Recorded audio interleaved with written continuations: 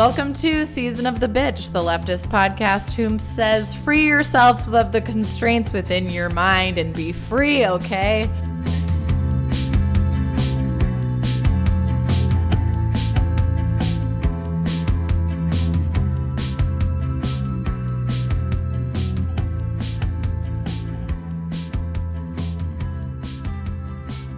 All right.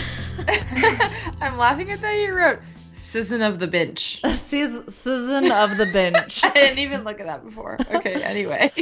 Yeah, of course. Today we have Laura, Kellen, and Zoe. And today we are talking about Emma Goldman. Ooh. Yes, an anarchist, a feminist, an icon.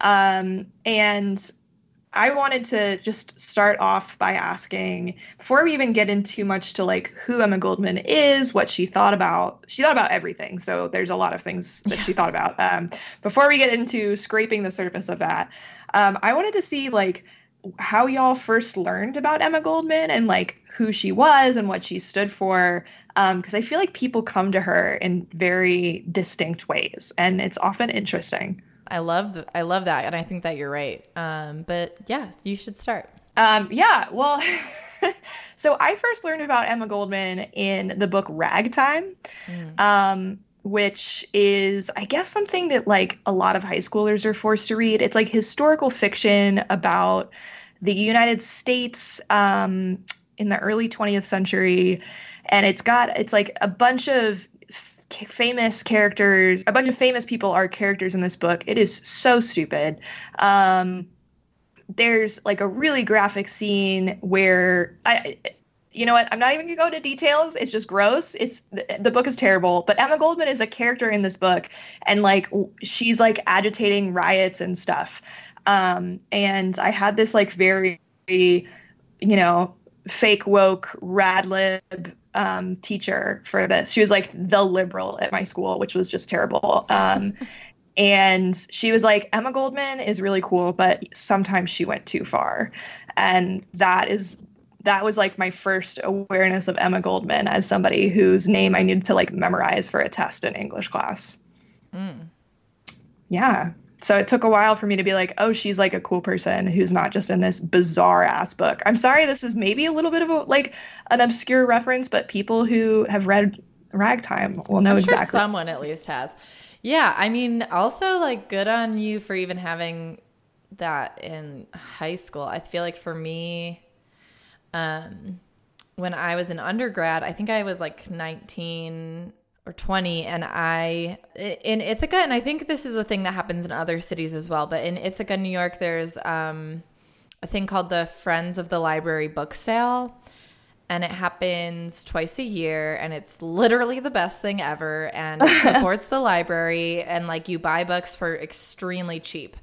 And I found a copy of Anarchism and Other Essays by Emma Goldman when I was like 19, like perusing this Friends of the Library book sale, and took it home and read it and was like, my mind was blown. I was just like so into it. And I wanted to read everything that she had ever written after that. And like for a while, just like would talk about Emma Goldman to anyone that would listen, even to the point that when I was a PhD student on my syllabi for my students, I would have like quotes from Emma Goldman in the syllabi, like for them to like ponder as they're looking at their assignments. You're into it. I'm very into it. Yeah. What about you, Zoe? Yeah, well, not to brag about my very useful degree, but I do have a degree in gender studies. Yes. And we did read some Emma. I had some like rad professors, which is like how I came to like leftist thought in general, was like through being a feminist first, but then being like, oh, of course, like these things go together. But so I did like just a Google search of Emma earlier to like, see some results, see what's up on Google. And it was like this list of related people, and it's like a whole list of just like dudes with giant facial hair, and then like Margaret Sanger and Rosa. Oh, wow. And then just like a shit ton of dudes, like these like black and white portraits. So you know, that's what I have to add. When you Beautiful. said Margaret Sanger and Rosa, did you mean Emma? No, like Oh. I searched Emma and then it's oh. a list of like related people. Oh, okay. Okay. I was like, oh, okay. Yes. You're saying Yeah. all of people related to her. It's like a bunch of like dude philosophers, and then like Yeah. towards the end you find like Margaret and Rosa. So I was like, know. cool. I know. We might touch on the Margaret Sanger stuff, but that, you know, we can get into it Okay. when the time comes. But that one was always like a double-edged sword, of course. Mm-hmm. But yeah, so like who is Emma Goldman? Saddle up, because she's a goddamn hero. Yeah, Emma Goldman is an anti-capitalist, anarchist feminist at the turn of the 20th century. So for me, part of the reason why reading shit that Emma writes is so incredible is because I feel like her most prolific years were like in this very tenuous time in American history. I just think the way that she wrote at that time, and also like the way that she orated at that time, and the way that people wrote about how she orated at that time is just like really wild given what that time period meant for women in America. I went on a rant there, but she was also an immigrant, and so that, you know, that was a big deal as well. So this episode might have a bunch of quotes, but maybe that's because Emma says it best herself, okay? And like this way you don't have to do the reading, but like, you know, you still should. So like a little bit of a highlight reel off the bat. She turned to sex work to aid in propaganda, as in like she did sex work to share her message and communicate with other women and people who did that work as a way of like spreading her work. She didn't buy into bullshit narratives about women at the time. She got really annoyed that with the whole first wave feminist movement, because she felt like the focus on the vote was too constraining, too limiting. She was a labor hero. She also was a midwife, which like, you know, has a trajectory that Kellen's going to go into, but like she was a goddamn midwife, which is badass.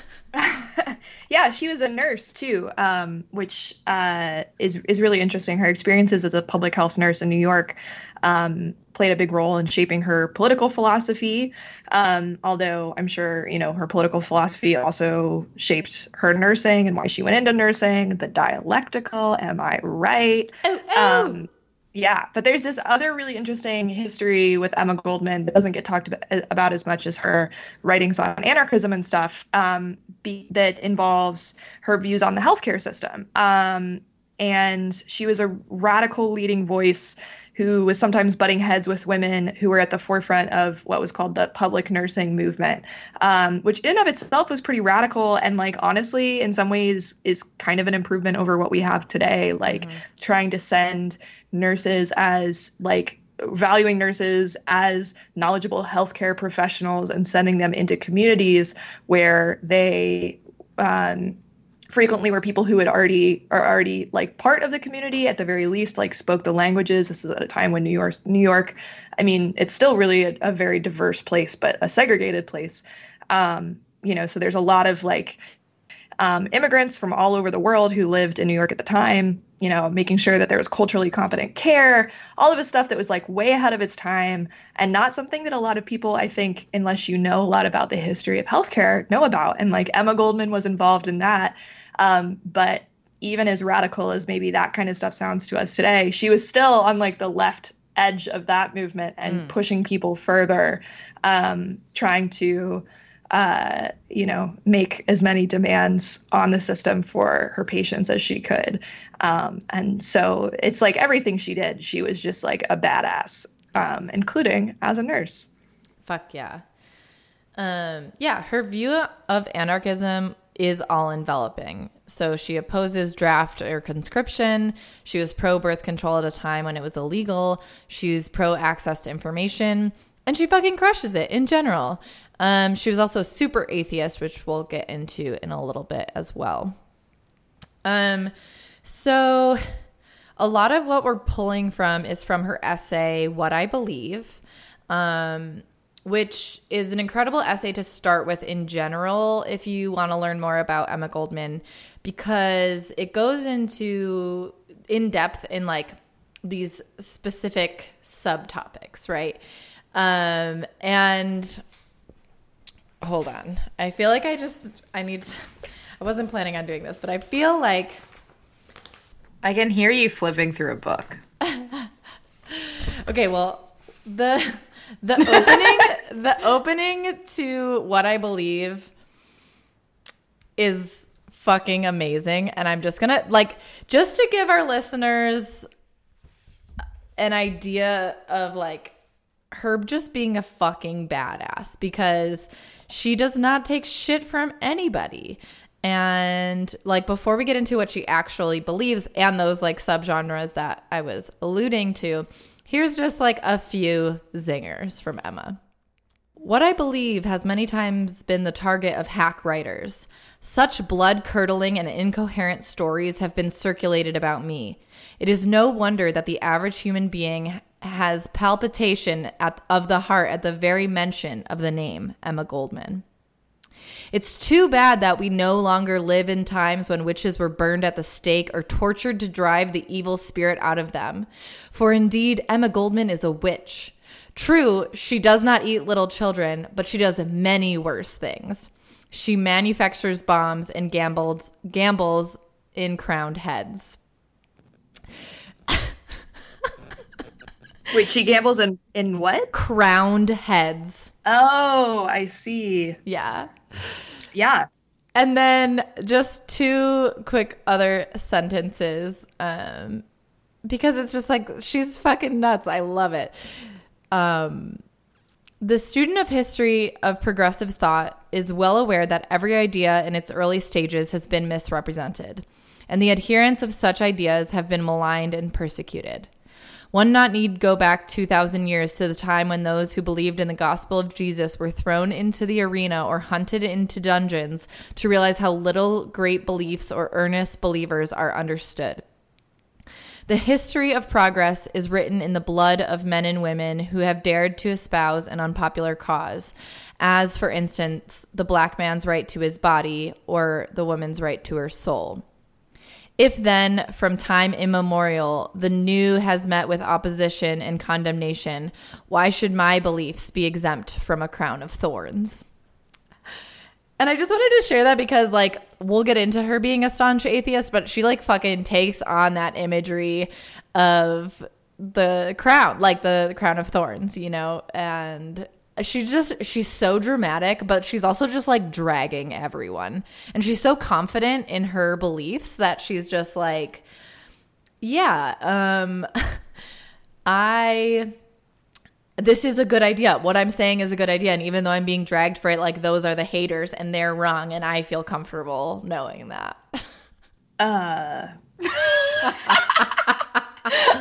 No, I'm just like, nodding along. Just like, yeah, hell yeah. Okay, cool. So then we'll get into her pillars of what she believes in different sections. Awesome. So one of them is property. And she's written about property in a few different contexts. She's, as you might imagine, not super fond of private property and the role that it plays in the capitalist system. As she defines it, property means dominion over things and the denial to others of the use of those things. She also says that it's conceded by all radical thinkers that the fundamental cause of this terrible state of affairs is that, one, man must sell his labor, and two, that his inclination and judgment are subordinated to the will of a master. And in her mind, anarchism is like the philosophy that leads to crushing the system, that anarchism provides a way forward out of capitalism and into a world in which humans can be their fullest selves. And I know we were thinking about taking a little time to talk about that. It might be helpful to define what anarchism is before we try to evaluate it and its ability to crush the property regime. I do want to make note that Walida is sad that she can't be with us today because she does not agree with with Emma Goldman on this front. So I want to just say, Walida, we're here. We see you.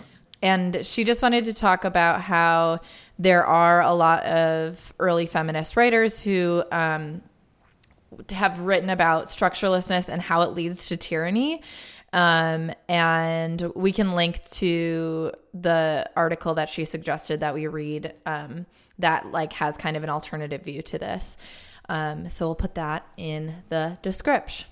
Okay, so yes, good call, Kellen. Let's do a definition of anarchism. My bad. So Emma writes that the definition of anarchism is the philosophy of a new social order based on liberty unrestricted by man-made law. The theory that all forms of government rest on violence and are therefore wrong and harmful as well as unnecessary. Yeah. So she believes in anarchism with her whole heart. I feel like I think we all know some people who call themselves anarchists, and like their version of that. It's like I wear my like old man newspaper seller hat on the weekends and like have my home stitched red and black flag that I wave around. And like, but I like to tell women what to do with their bodies because, if they were only free thinkers like I want them to be, they'd have sex with me. Anyway, that's not what I'm talking about. Just another example of how men ruin things. Just, I'm sorry. Are you subtweeting leftist men right now? Because we would never. I'm here for it.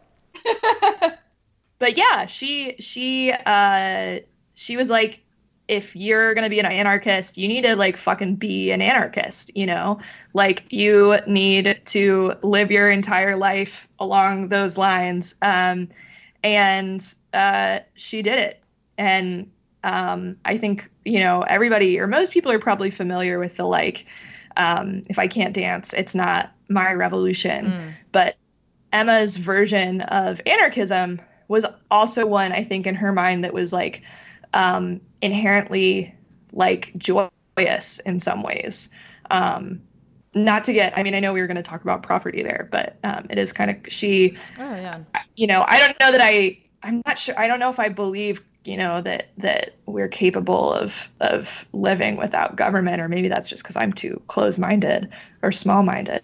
But I really appreciate the spirit that pervades a lot of what she writes and talks about. Totally. Like it's that, I mean, you know, when we were kind of putting this together, it's like, do we believe her that anarchism is the only philosophy that can do this? It's like, it's hard to feel that way, right? It's hard to like be like in that frame of mind because mostly because of the US military in a big way, but like also like, I don't know. It's just, I don't know if it's because, you know, 1910 was a different time. The Russian Revolution was yet to happen. Like, I don't know if anarchism, if like that time period lended itself more to this like altruistic version of anarchism. Although I do feel like the spirit of anarchism can be really, like really drawn out and still very present today. And I think we'll get into that more in like some of the other subsections. But yeah, when it comes to property, it is interesting because it's like, how can we like combat this without government intervention? It's hard to think about for sure. Right. But I don't know that she, and this is where we start getting to like the, you know, I'm not a Goldman expert by any chance, but I don't know that she, you know, believed the immediate fall of the government was necessary. You know, I think she had, you know, strategy that she thought out, and her versions of like what was justified, what sort of strategy would bring an end to capitalism and an end to government as we knew it. And that changed over time. She wrote a book called My Disillusionment in Russia, where she went to the new Soviet Union, and was like, oh, I don't love what's happening here. She actually wrote a second book called My Further Disillusionment in Russia. Yes. Yeah, it's fascinating. But anyway, yeah, so we also can't talk about Emma Goldman as like a static figure because like everybody, she's not, her visions changed over time. But in terms of property, I think the way that her thoughts on this tie to anarchism, as opposed to sort of other sort of general theories of socialism, communism, other sort of left political positions. She believed that and anarchists in general, sort of, that hierarchy in any form was illegitimate, that property was a means of creating hierarchy, that was inherent to any sort of private property system, and that it was only the abolition of private property that could bring real equality among humans. So, and I think that a suspicion of hierarchy is like, incredibly healthy. I think that power that's like what leads to a lot of really terrible shit in our world. Yes, thank you. I am a genius. Yes. I did just come up with that. Fuck yeah. Property or power leads to a lot of terrible shit. You can quote me. That's right. Kellen, 2019, brilliant. Baby. It is brilliant. Very original here. But in seriousness, like she that's where her distrust of property came from, because she saw it as like integral to hierarchy in general. And I'm definitely down with that. Fuck yeah. So I think with that, we'll go to her next pillar, which is government. So I'm going to start off with another quote, and then we'll kind of keep discussing that. So her quote: "I believe that government, organized authority, or the state is necessary only to maintain or protect property and monopoly. It is proven efficient in that function only. As a promoter of individual liberty, human well-being, and social harmony, which alone constitute real order, government stands condemned by all the great men of the world." So, cool. So how does like what she's suggesting differ from socialism? Yeah. Big question. I know. I think about this all the time, right? Because, socialists still look to the state. We look to the state as like, we're critical of the state as it's in cahoots with capitalism now. But, a lot of socialists believe that, the government will provide a lot of stuff. And I think for her, she's going back to that thing that kind of Kellen was talking about, like anyone with power is going to be corrupted. And I think that is a different perspective than we hear from regularly. Yeah. Yeah. I mean, there's a lot of critiques, Lenin wrote about the bourgeois state, but still thought like the state apparatus was really important for revolution. And, that is not what we're getting from Emma at all. Totally. Yeah. I mean, Lenin also said that like Rosa was bad at running meetings because she talked about feminism too much. So I don't know how much we want to take from him. I was not trying to like endorse Lenin. No. I know you. I'm further delegitimizing him. I was just saying in terms of to Laura's point, like I think the role of the state is like a really important point of contention among people on the left. And you have people like, you have anarchists. Interesting that we don't call them Goldmanites or anything like that. Right. Just curious. To jump on a hobby horse of Zoe's. Why are no theories named after women? Actually, there are, Kellen. Oh my God. Women. LOL. Yo, get out of our stop adding us, okay? That's all we're saying right now. Just like stop. Yeah. Yes. But yeah, so you have the Goldmanite anarchists, suspicious of any sort of state in the short term, the medium term, or the long term. And then you have Leninists. I mean, I guess there are still Stalinists out there, like people who are sort of on the Marxist Leninist end of the spectrum, who are a lot more confident that there needs to be some sort of state apparatus, or at the very least, like a party apparatus that does dictate, policy, that dictates philosophy, party, that there needs to be rigid discipline within the party. And you don't have to be a Leninist or a Stalinist. I know that I've had conversations with Tatiana, who was our guest a couple weeks ago, and talked about Trotskyism. So yeah, it's like a huge point of contention, and Emma Goldman is definitely coming from a very particular perspective on this one. Yeah, definitely. So another thing I wanted to talk about within her thoughts on the government is about crime. And a lot of people's belief that the absence of government would lead to chaos and a lot of crime. And here's what she has to say about that. As to the stereotyped argument that government acts as a check on crime and vice, even the makers of law no longer believe it. This country spends millions of dollars for the maintenance of her criminals beyond prison bars, yet crime is on the increase. Surely this state of affairs is not owing to an insufficiency of laws. 90% of all crimes are property crimes, which have their root in our economic inequities. So long as these latter continue to exist, we might convert every lamppost into a gibbet without having the least effect on the crime in our midst. Crimes resulting from heredity can certainly never be cured by law. Surely we are learning, even today, that such crimes can effectively be treated only by the best modern medical methods at our command, and above all, by the spirit of deeper sense of fellowship, kindness, and understanding. So, yeah, what do we think? What do we think about her argument on crime? I fucking love this. Yeah, I was forming a thought as I was reading, and then it kind of slipped my mind.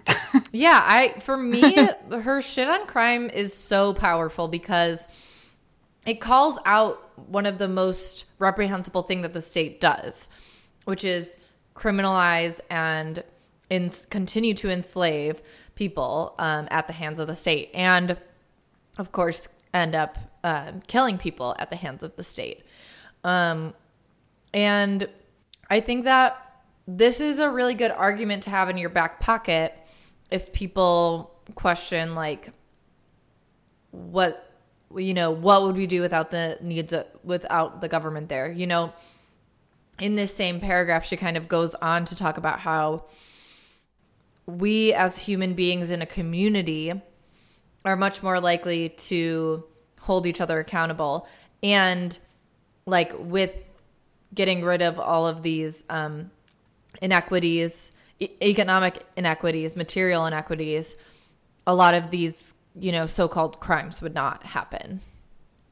Yeah, I mean, it's obviously ludicrous to think that the government somehow prevents crime rather than is committing crime. Right. And like that our carceral state is really at all effective.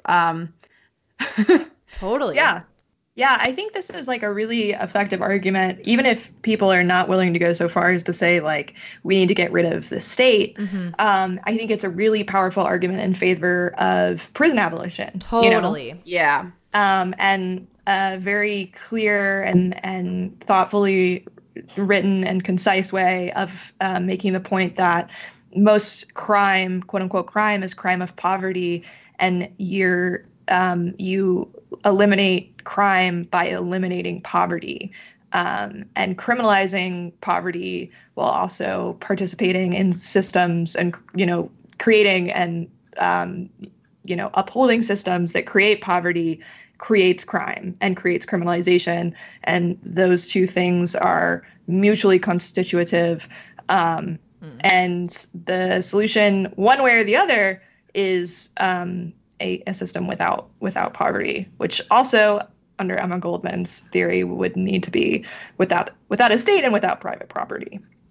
Yeah. But even if you don't want to go that far, definitely a solid argument for prison abolition at the very least. For sure. No, I fucking love this shit. Like, I think that this quote that Zoe just read is like one of the ones that I was reading when I was like 19, being like, oh my God.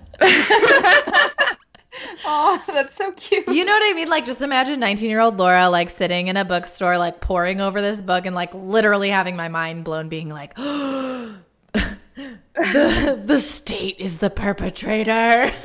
I mean, now that's more obvious to us, but like I do feel like for people who aren't super aware of this, like she just lays it out in such plain language also, which I really love about her writing. Yeah, I stan her, y'all know. Yeah, and I think sort of a related topic, obviously, to prisons and to the state is militarism, which is another pillar that she discusses in this book. So she writes, to read another quote, "The fact is that anarchists are the only true advocates of peace, the only people who call a halt to the growing tendency of militarism, which is fast making of this erstwhile free country an imperialistic and despotic power. The military spirit is the most merciless, heartless, and brutal in existence. It fosters an institution for which there is not even a pretense of justification. The soldier, to quote Tolstoy, is a professional man-killer. He does not kill for the love of it, like a savage, which questionable, right. Or in a passion, like a homicide. He is a cold-blooded, mechanical, obedient tool of his military superiors. He is ready to cut throats or scuttle a ship at the command of his ranking officer without knowing or perhaps caring how, why, or wherefore." Ooh. So she's, not pulling punches. It's an interesting passage. Totally. Well, like the distinction between homicide and like homicide or like killing for passion versus like killing in the mechanical way. Like it's interesting because like for me, I'm just like killing is killing. But then when you do it in that way, she's making like I don't think she's arguing like people should commit homicide, but I think she's at least saying like there's a reason when people do that. Like there's like a moment of passion behind that like is at least like understandable to the human brain, where like killing in this mechanical way is like just like brutalist. Yeah. My interests in Goldman's theories on militarism are sort of, I think, directed in sort of a different direction Totally. than it sounds like yours are, Laura. Laura did pull this quote. And so I wanted to bring in sort of a different aspect of her writings on militarism in different contexts. Laura pulled this quote from the book that we've been talking mostly about, but she's also written a lot specifically about World War I. Mm-hmm. She was really committed to fighting the war. She, like Eugene Debs, was imprisoned for her resistance to World War I. She believed that it was entirely a capitalist enterprise meant to further enrich the already wealthy and sent, millions of people to death. She, which, I think it's hard to argue with, especially in the case of World War I. Mm-hmm. But she also had this sort of very interesting link between militarism and women's rights, which, like Laura, you alluded to it at the beginning, that she was actually like an opponent in a lot of ways of first wave feminism. And part of that was because of this focus on the right to vote. And maybe we'll get into this, but Emma Goldman believed that voting was at best didn't accomplish anything and was generally an actually harmful act because it legitimized the state, mm-hmm. And pacified people in their resistance to it. But she also really, really hated this idea that women were, sort of preternaturally gifted in terms of morality and their ability to discern right from wrong. And that was a point that a lot of people made a lot of suffragists made, that women would be softer and kinder voters than they would, be the nice voters who, were less militaristic, mm-hmm. and stuff like that. Mm-hmm. And in the context of World War I, which came about in sort of the middle of the suffragette movement, and women ended up getting the right to vote on a national level right after World War I, Emma was like, the idea that women would if women were voters, we wouldn't go to war is like absolute bullshit, basically. And she also thought one quote of hers that I liked that was dealing with this sort of subject is sort of reflecting also on her total distrust of the state. To assume that she, a woman voter, would succeed in purifying something which is not susceptible to purification is to credit her with supernatural powers. Just, I guess, to Emma, militarism is inherently tied with the state apparatus, and no one is capable of building or running a state that is not inherently militaristic, including women. And so her distrust of the women's rights movement at the time is very much tied up in the way that women's claims were for inclusion in the state, a state which was at that very moment selling arms to Europe and then getting involved and sending soldiers to fight and die in this war as well. Yeah, for sure. Yeah, it's friggin' bonkers. She's I love how like staunchly opposed she is to certain things, you know? She just like keeps that tone really consistent. She keeps it consist. Yeah, she's like super adamant against conscription. She thought that was like just an incredibly obvious violation of an individual's rights. It was like in just like bald-faced extension of the state's authority into realms it should not be able to extend, and was like she started a group called the No Conscription League. And so she got arrested for that in 1917 and then deported in 1919 for it. Yeah, she's wild. Yeah, I think she lives her truth. That is first. Just thinking about like the voting the suffragette movement and like voting for women. I mean, I think that it's kind of a similar thing that we see now where once a certain like fight, quote unquote, is won, then, you know, the lib activists are like, well, we did it. So like the suffragette movement happened. And then a lot of women were like, okay, feminism's over. Like we can vote now. It's done. Totally. Which is also what we saw with like, once gay marriage was legalized, it was like, okay, cool. Like there's rights for everyone. Yeah. So it's not that it was like a not worthy fight, because if she's right that I agree with a lot of what she said about voting, but it's also like if everyone is or if all of the men are voting, like, yeah, I still would like women to be able to vote, even though voting's stupid. No, and she talked about that. She was like, I'm for the suffrage movement in that women should not be barred from the same thing that men have access to. Right, exactly. But it is interesting. So she has a whole essay on the suffragette movement, and she has a quote that's something along the lines of, I want women to be emancipated from emancipation. And she kind of goes on to describe what she means by that, which is mostly that she felt as though being beholden to the specific idea of emancipation that was tied up in voting was actually like another cage.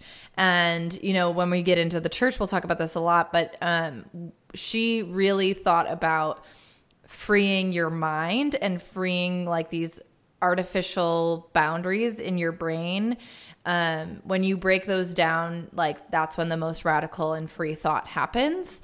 And that is, I think, for her, like where a lot of like the root of revolution comes from. Like a lot of it for her starts at the individual and then like, you know, goes into the collective. And I do think that like exactly what you were saying, Zoe, where it's like, feminism's over. Like she had, before women got the right to vote, she had like an awareness that this was like a limitation that women were like solely focused on.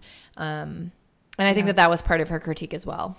Yeah. And I think there's a couple of things going on there that sort of y'all have touched on, but to just like make it really explicit and concrete, like one of them is this idea that there's something inherent about women that means their involvement in the state is going to be in some way purifying, that being a woman is enough. Right. And, nobody was using the term identity politics in, 1915. But a lot of the, blind devotion to Hillary Clinton, the idea that, a woman in power is what it takes for women's liberation, the dedication to, I don't even watch Game of Thrones, but Khaleesi, Daenerys, whatever, like lib women freaking out and losing their fucking minds when the blonde dragon queen started frying up people and whatever. Yeah. Like, But also the fact that like the governor of Alabama is a woman who just signed the most restrictive abortion bill in the country. Like being a woman is not enough to make you, to make you a revolutionary, to make you an ally of the workers. Like it doesn't, if you are, a capitalist, a member of the capitalist class, like it doesn't, your gender is irrelevant in terms of how you're likely to act within sort of the broader system. And then the second thing is, I think that. Wait, I'm sorry. Just really quickly, can I interject? She has like a fucking perfect quote that is exactly what you were just describing in this essay that she wrote in 1911 called Women's Suffrage. And she says, the most ardent church workers, the most tireless missionaries the world over are women, always sacrificing on the altar of the gods that have chained her spirit and enslaved her body. Right. Yeah. And that I think goes to like the sort of the second thing that I was just going to try to draw out of the themes you guys were talking about with like the, emancipation of the mind, the right to vote as an issue that is the target of organizing, is in itself a benefit to the capitalist class and to the state, because that's where women are directing their energies at getting that very specific right. And even if you have the right to vote as a woman, you're still subordinated in so many different ways. You're still at the bottom of so many different hierarchies. Obviously, this is compounded if you are a woman of color, or a poor woman or a sex worker. If you are in any way, outside of gender norms in the early 20th century, that's, compounded. But you have all of these different axes upon which women, Emma Goldman, the women that she's writing about, are oppressed. And it's not just that they don't have the right to vote, but if the right to vote becomes this holy grail, becomes the end goal of organizing, sort of like Zoe was saying, then you don't see all of the other forms of oppression that are just as real. And you end up pushing to end a form of oppression that once you have it, and Emma Goldman's thinking it's just the ability of women to participate in a facade that legitimizes the state. And so the sort of women's suffrage movement for that reason seems particularly bankrupt from Emma Goldman's point of view. Yes, very well put. Well, you guys were saying like making all these great points, and I was like, I feel like we can crystallize this into two distinct things. Yeah. So yeah. No, and I'm glad because like in that particular essay, she doesn't have like a whole thing on the suffrage movement, but it should have its own space. And like, so I'm glad that we kind of had time to dive into that there too. Yeah, for sure. But moving right along, because we still have 3 more pillars to go. The next one is the church. And I've read other pieces of hers that bring this out more concretely, but I think the biggest thing that she's suggesting is that there is an imprisonment of the mind that occurs when someone is religious. Similar of that when someone is imprisoned by governments, in her mind. She's suggesting that people are less free thinking if they have the imposition of a church's rules and expectations on them. So, again, this was one of those things that 19-year-old me, like who grew up Catholic, was like, my mind was blown because Catholicism was really damaging for me. And when I thought about all the like proclivities that I had been brought up with, like the guilt that I had been feeling about various things, and like the ways that in general, if you believe if you're brought up to believe in an afterlife, you know, like how much your brain is programmed to be like, well, I need to behave in this specific way so that I can like have eternal life. And I think like those types of rules and cages that that religion can put your brain into, where you're like your actions actually change because of this thought process. I think that's really what she's, you know, coming up against, of course, as well as the institution itself. But I do think when she was talking about church and religion, and she grew up as an Orthodox Jew, she is very much focused on what it does to your mind. Yes. Well, yeah, I mean, I don't have any specific quotes for that one because there's so much written about it, and like I just felt like, you know, it gets more into like this weird ephemeral brain thing. Yeah, well, she's very much on board with the, you know, the oft quoted, and this is a simplification of Marx, but, you know, the religion is the opiate of the masses. Right. I think is a theme that's certainly prevalent in her thinking about religion. And she also definitely sees it as, you know, aiding the state in a lot of ways. She, I think, wrote a little bit about like the Zionist movement. And, you know, this was like towards, you know, towards the end of her life that this stuff was going on. Well, I mean, you know, when it was really gaining traction. Sure. Actually, she died in 1940, so she didn't even see the creation of Israel as a state. But she, I guess, had been worried about earlier turn of the century, 19 teens and 20s Zionist movements, and saw that as an extension of religion into sort of very explicit state legitimization. And I think her background as somebody growing up in an Orthodox Jewish community probably affected the way that she understood that and the way that she made those connections. But obviously that was a sort of very prescient observation as well. So I want to move into my favorite section. Yay. She talks about love and marriage. And so quickly I'm going to talk about the marriage side of things because it's less interesting. It's kind of what you would think.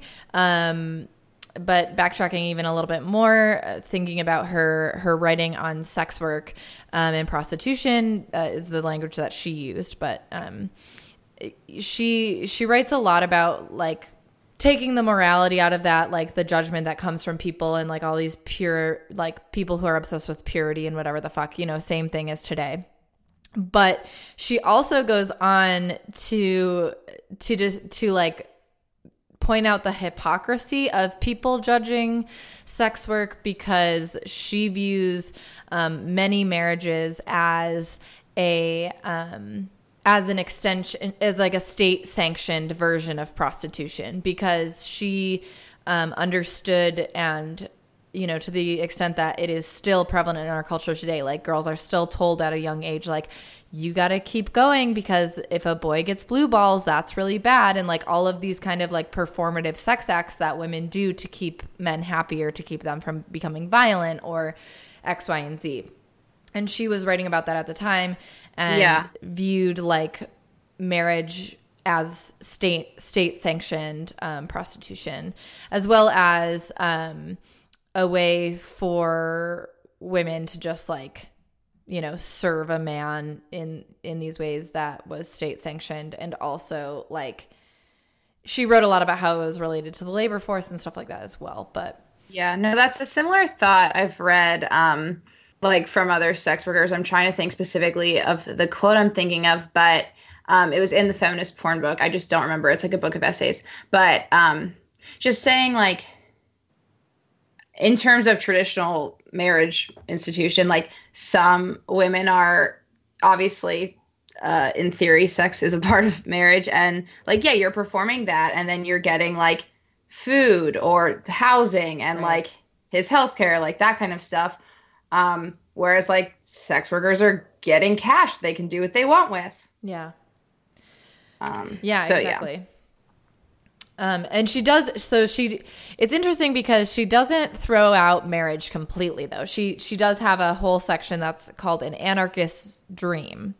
And it says, each will enter the marriage state with physical strength and moral confidence in each other. Each will love and esteem the other and will help in working not only for their own welfare, but being happy themselves, they will desire also the universal happiness of humanity.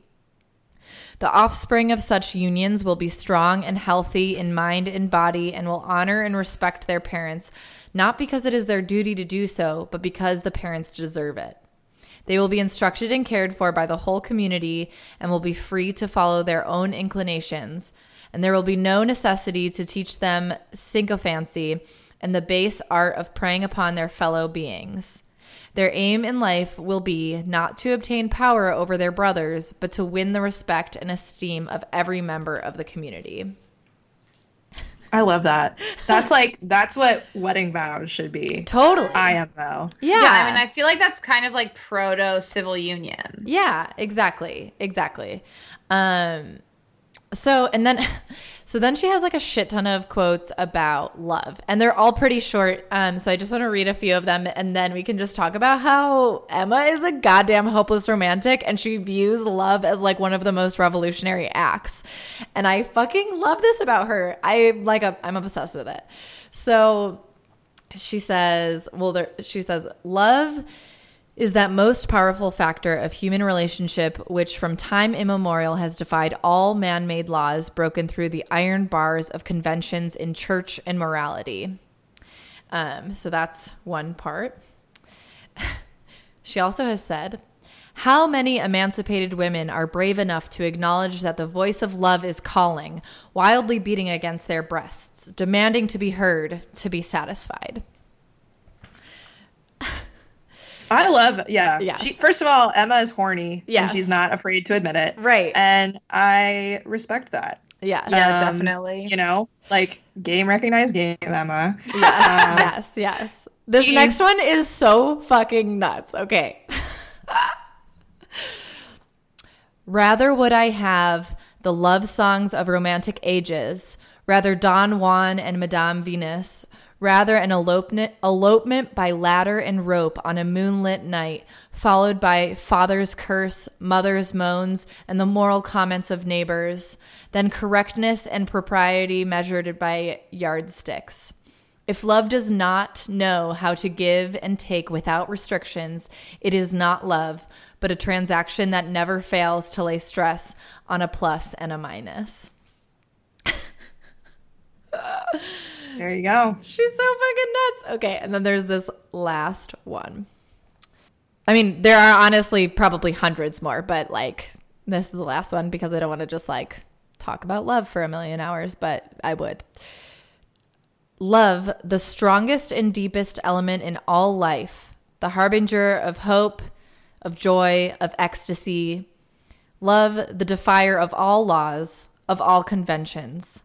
Love, the freest, the most powerful molder of human destiny. How can such an all-compelling force be synonymous with that poor little state and church-begotten weed, marriage?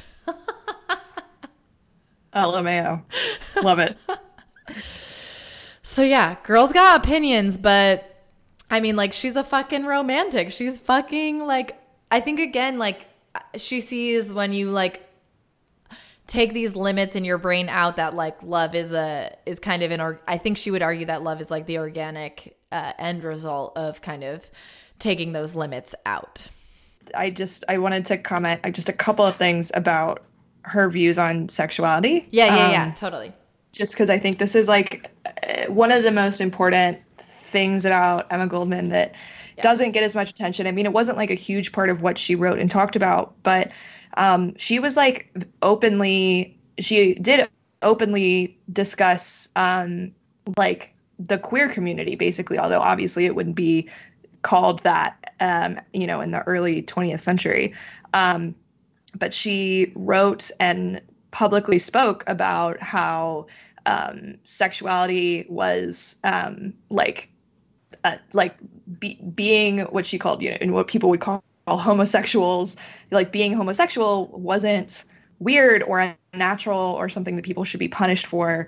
There's a letter that she wrote that has I'm going to pull a little Laura here and just read a sentence from it. She says, in writing to her friend, "It is a tragedy, I feel, that people of a different sexual type are caught in a world which shows so little understanding for homosexuals and is so crassly indifferent to the various gradations and variations of gender and their great significance in life."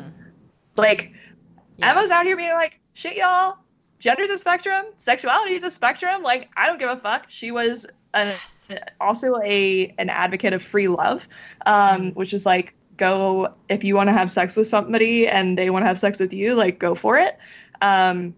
She thought birth control was really important to make that a possibility, especially for women. That was some of the origin of her support for birth control, was not just that it liberated women from motherhood and from, being constrained within marriage into a housebound role of raising children, but also because it meant that women could have full sexual lives with the partners that they wanted.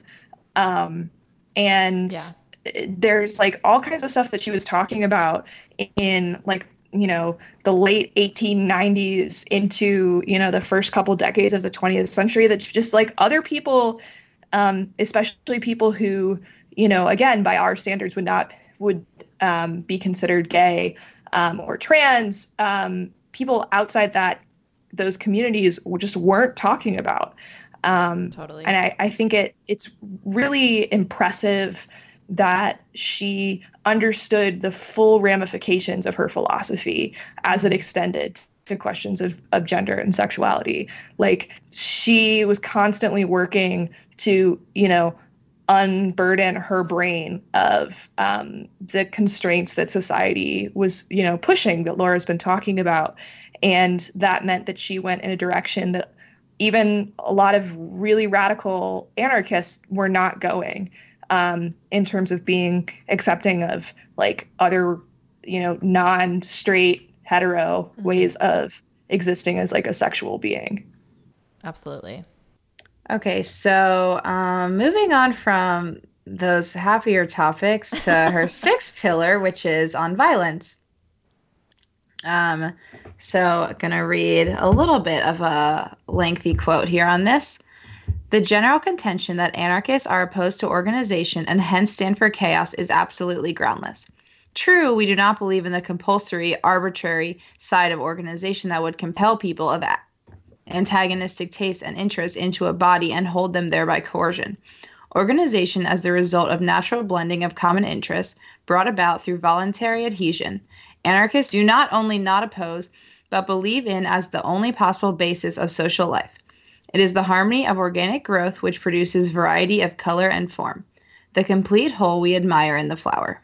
Analogously, will the organized activity of free human beings endowed with the spirit of solidarity result in the perfection of social harmony, which is anarchism. Indeed, only anarchism makes non-authoritarian organization a reality, since it abolishes the existing antagonism between individuals and classes." I just love the way that she writes about things, because I do think when people think of Antifa or Antifa, I never know whatever the fucking way to say it, but yeah, I think people think about it in terms of well, they're violent or whatever, and it's just first of all, property damage isn't violence, but second of all, punching Nazis also isn't violence. She thought, and her views on violence changed over time, but she definitely was honestly, a revolution's going to be violent. Sorry about it. Yeah. She also was Henry Clay Frick deserved to die for the way that he murdered a bunch of strikers during the Homestead strike. And it's a shame that he wasn't actually assassinated. Yes. But as she got older, she was I feel this could go too far, and that violence for violence's sake is inherently counter-revolutionary and reactive. So she was basically some violence is probably going to be necessary to overthrow capitalism, but it always has to be measured and there has to be purpose behind it. And so it's not anarchism in like a hedonist anarchism that Goldman is advocating, but one in which there is strategy behind any sort of violent maneuver that takes place. Mm-hmm. Like in the case of Frick, she was like, that would have really motivated people to like rise up against their bosses and shown them that like, their death is not the inevitable consequence of labor struggle. Right. But anyway. Totally. Yeah, that's it. That's Emma on violence. That's Emma. So the last thing we wanted to end with is that Emma wrote a goddamn new Declaration of Independence. It's not very long, and we thought we'd leave y'all who are now obviously all Emma stans, we'll leave you with this new Declaration of Independence. When, in the course of human development, existing institutions prove inadequate to the needs of man, when they serve merely to enslave, rob, and oppress mankind, the people have the eternal right to rebel against and overthrow these institutions. The mere fact that these forces, inimical to life, liberty, and the pursuit of happiness, are legitimized by statute laws, sanctified by divine rights, and enforced by political power, in no way justifies their continued existence. We hold these truths to be self-evident, that all human beings, irrespective of race, color, or sex, are born with equal right to share at the table of life, that to secure this right, there must be established among men economic, social, and political freedom. We hold further that the government exists but to maintain special privilege and property rights, that it coerces man into submission and therefore robs him of dignity, self-respect, and life. The history of the American kings of capital and authority is the history of repeated crimes, injustice, oppression, outrage, and abuse, all aiming at the suppression of individual liberties and the exploitation of the people. A vast country, rich enough to supply all her children with all possible comforts and ensure well-being to all, is in the hands of a few, while the nameless millions are at the mercy of ruthless wealth gatherers, unscrupulous lawmakers, and corrupt politicians. Sturdy sons of America are forced to tramp the country in a fruitless search for bread, and many of her daughters are driven into the street, while thousands of tender children are daily sacrificed on the altar of mammon. The reign of these kings is holding mankind in slavery, perpetuating poverty and disease, maintaining crime and corruption. It is fettering the spirit of liberty, throttling the voice of justice, and degrading and oppressing humanity. It is engaged in continual war and slaughter, devastating the country and destroying the best and finest qualities of man. It nurtures superstition and ignorance, sows prejudice and strife, and turns the human family into a camp of Ishmaelites. We, therefore, the liberty-loving men and women, realizing the great injustice and brutality of this state of affairs, earnestly and boldly do hereby declare that each and every individual is and ought to be free to own himself and to enjoy the full fruit of his labor, that man is absolved from all allegiance to the kings of authority and capital, that he has, by the very fact of his being, free access to the land and all means of production, and entire liberty of disposing of the fruits of his efforts, that each and every individual has the unquestionable and unbridgeable right of free and voluntary association with other equally sovereign individuals for economic, political, social, and all other purposes, and that to achieve this end, man must emancipate himself from the sacredness of property, the respect for man-made law, the fear of the church, the cowardice of public opinion, the stupid arrogance of national, racial, religious, and sex superiority, and from the narrow puritanical conception of human life. And for the support of this declaration, and with a firm reliance on the harmonious blending of man's social and individual tendencies, the lovers of liberty joyfully consecrate their uncompromising devotion, their energy and intelligence, their solidarity, and their lives. Yeah. Oh! It's so good. Well, there you have it, folks. Love it. Like, literally, that's it. That's how we're going to end it. Thank you for listening to our Emma Goldman, Who Is She episode. We hope you that you know her a little more and are curious about reading more about her. And as always, you can follow us on Instagram, Facebook, and Twitter at Season of the Bee. You can contact us, seasonofthebee@gmail.com, if you have any specific things you want us to cover, or if you have any music that you'd like us to play. We also have merch on our website, seasonofthebee.com. You can rate, review, subscribe on iTunes, and slide us your dollars on Patreon. Woo. Love you. Bye. Love you. Bye. Bye.